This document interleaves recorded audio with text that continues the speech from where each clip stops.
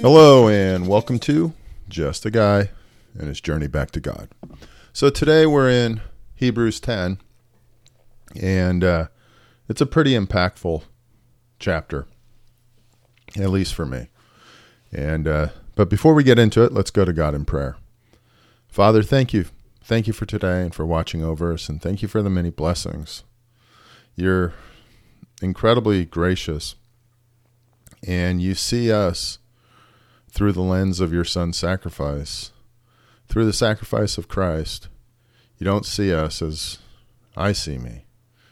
And I'm grateful for that. I thank you that you've seen me as purified and made holy.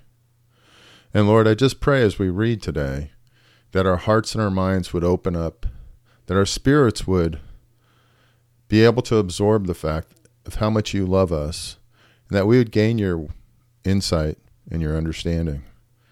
May you, Holy Spirit, be the one who speaks. May you teach us and talk to us, because there's a lot to learn and there's a lot to apply to our lives. I just pray that we would learn to love you with our whole being and love our neighbors as ourselves.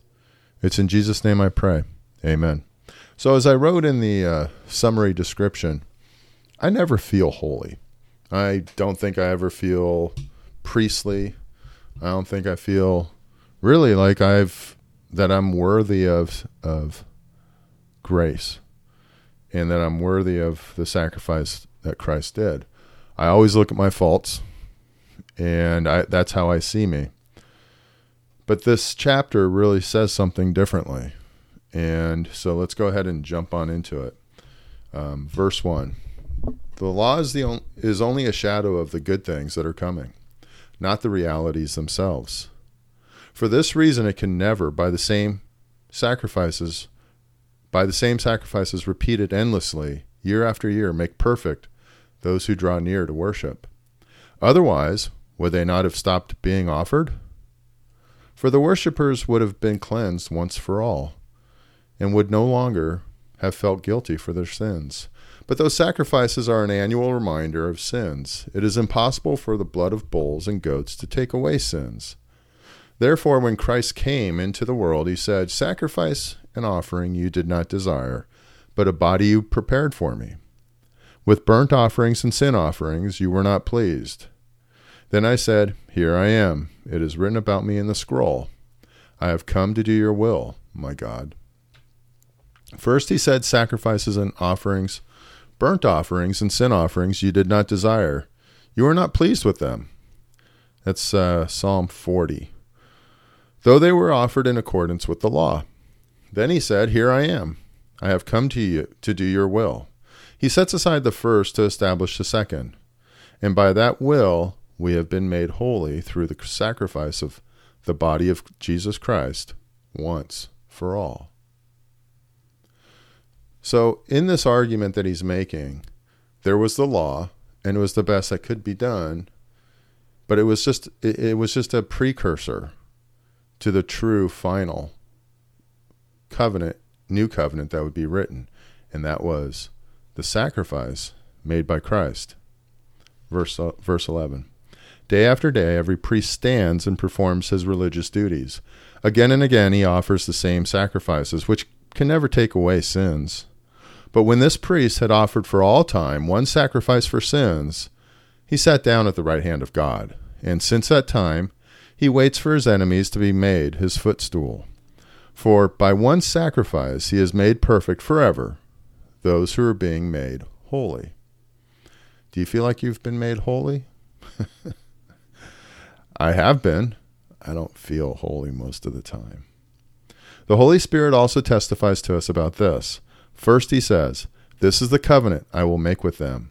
After that time, says the Lord, I will put my laws in their hearts, and I will write them on their minds." Then he adds, "Their sins and lawless acts I will remember no more." And where these have been forgiven, sacrifice for sin is no longer necessary.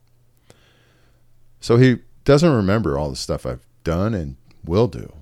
He views me through the lens of Jesus' sacrifice, through that cleansing sacrifice once and for all. He doesn't view me through my failures. He views me through his Son. Verse 19.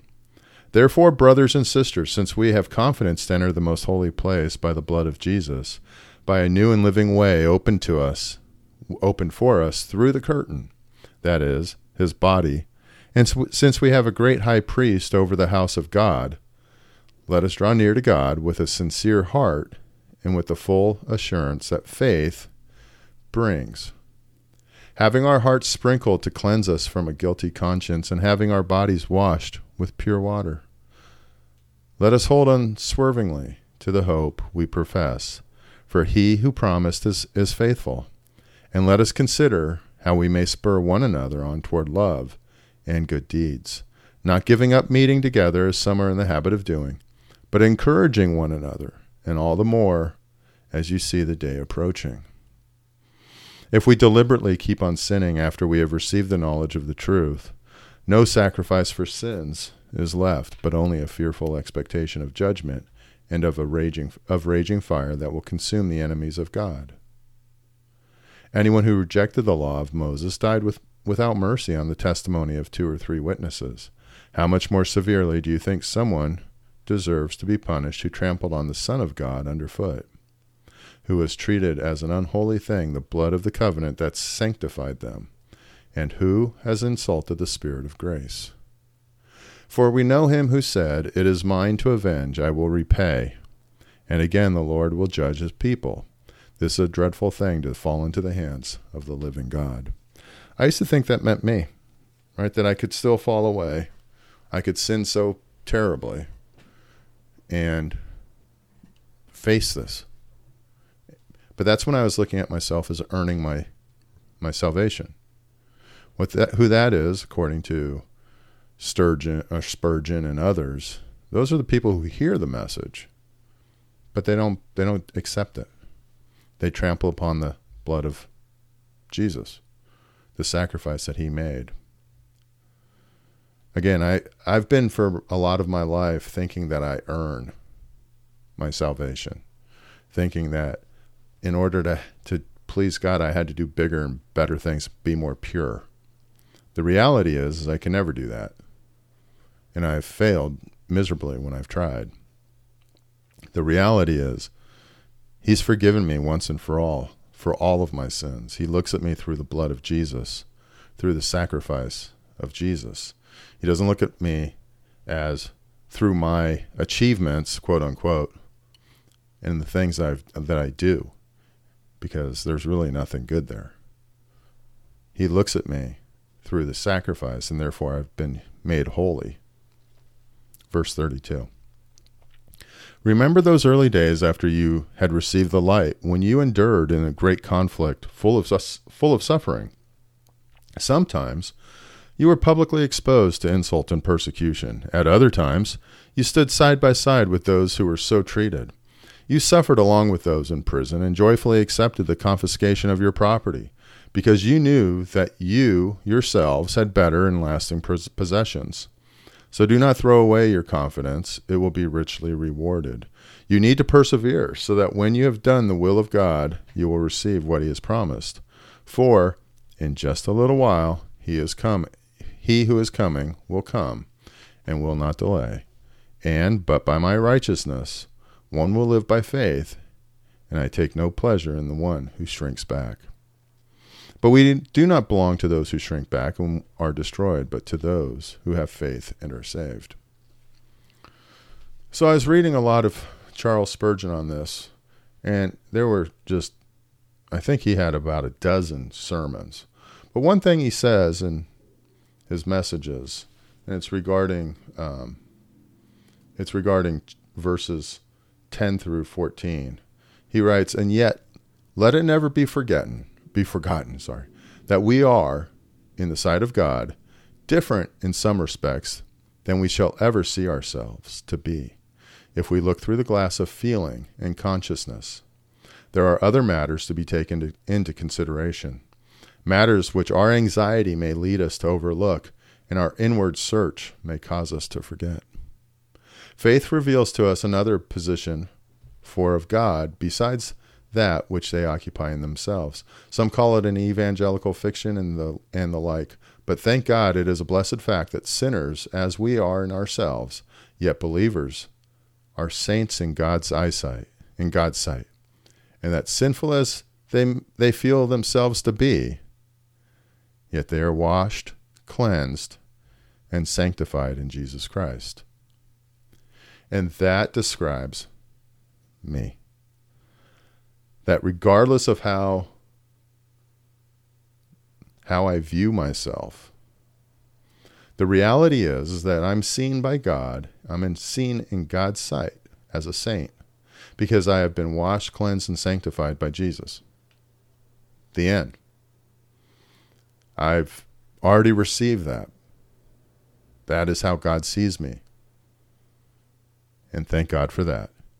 Even better, it's how he sees you. It's how he sees all of us who love his son. Doesn't mean we're perfect. Doesn't mean we stop sinning. It means that we have been sanctified. We have been made holy. We have been cleansed, washed by the sacrifice of Jesus. And that's how God sees us. Thank you. Thank you, Lord. So with that, let's go back to God in prayer. Father, thank you for this time. Thank you for your word. Thank you for the insights of others, such as Charles Spurgeon. And thank you for your word, for blessing those men and women who know so much more and documented it for us. But Lord, most of all, thank you for cleansing me and looking at me through the eyes of Jesus' sacrifice. Not through my eyes and not through the eyes of someone in this world, but looking at me through the sacrifice, the sanctification of Jesus Christ. I'm grateful for your grace because I don't deserve any of it. No matter how hard I work, I fail. But that's okay because my actions, my works can't earn my grace. But I can strive to be your son and be the best one possible. So, Father, I just thank you for forgiving me when I fail. And I pray for your strength to do your will and bring you honor and glory. It's in Jesus' name I pray. Amen. Hey, thanks for joining me at Just a Guy and His Journey Back to God. I hope you have a great day.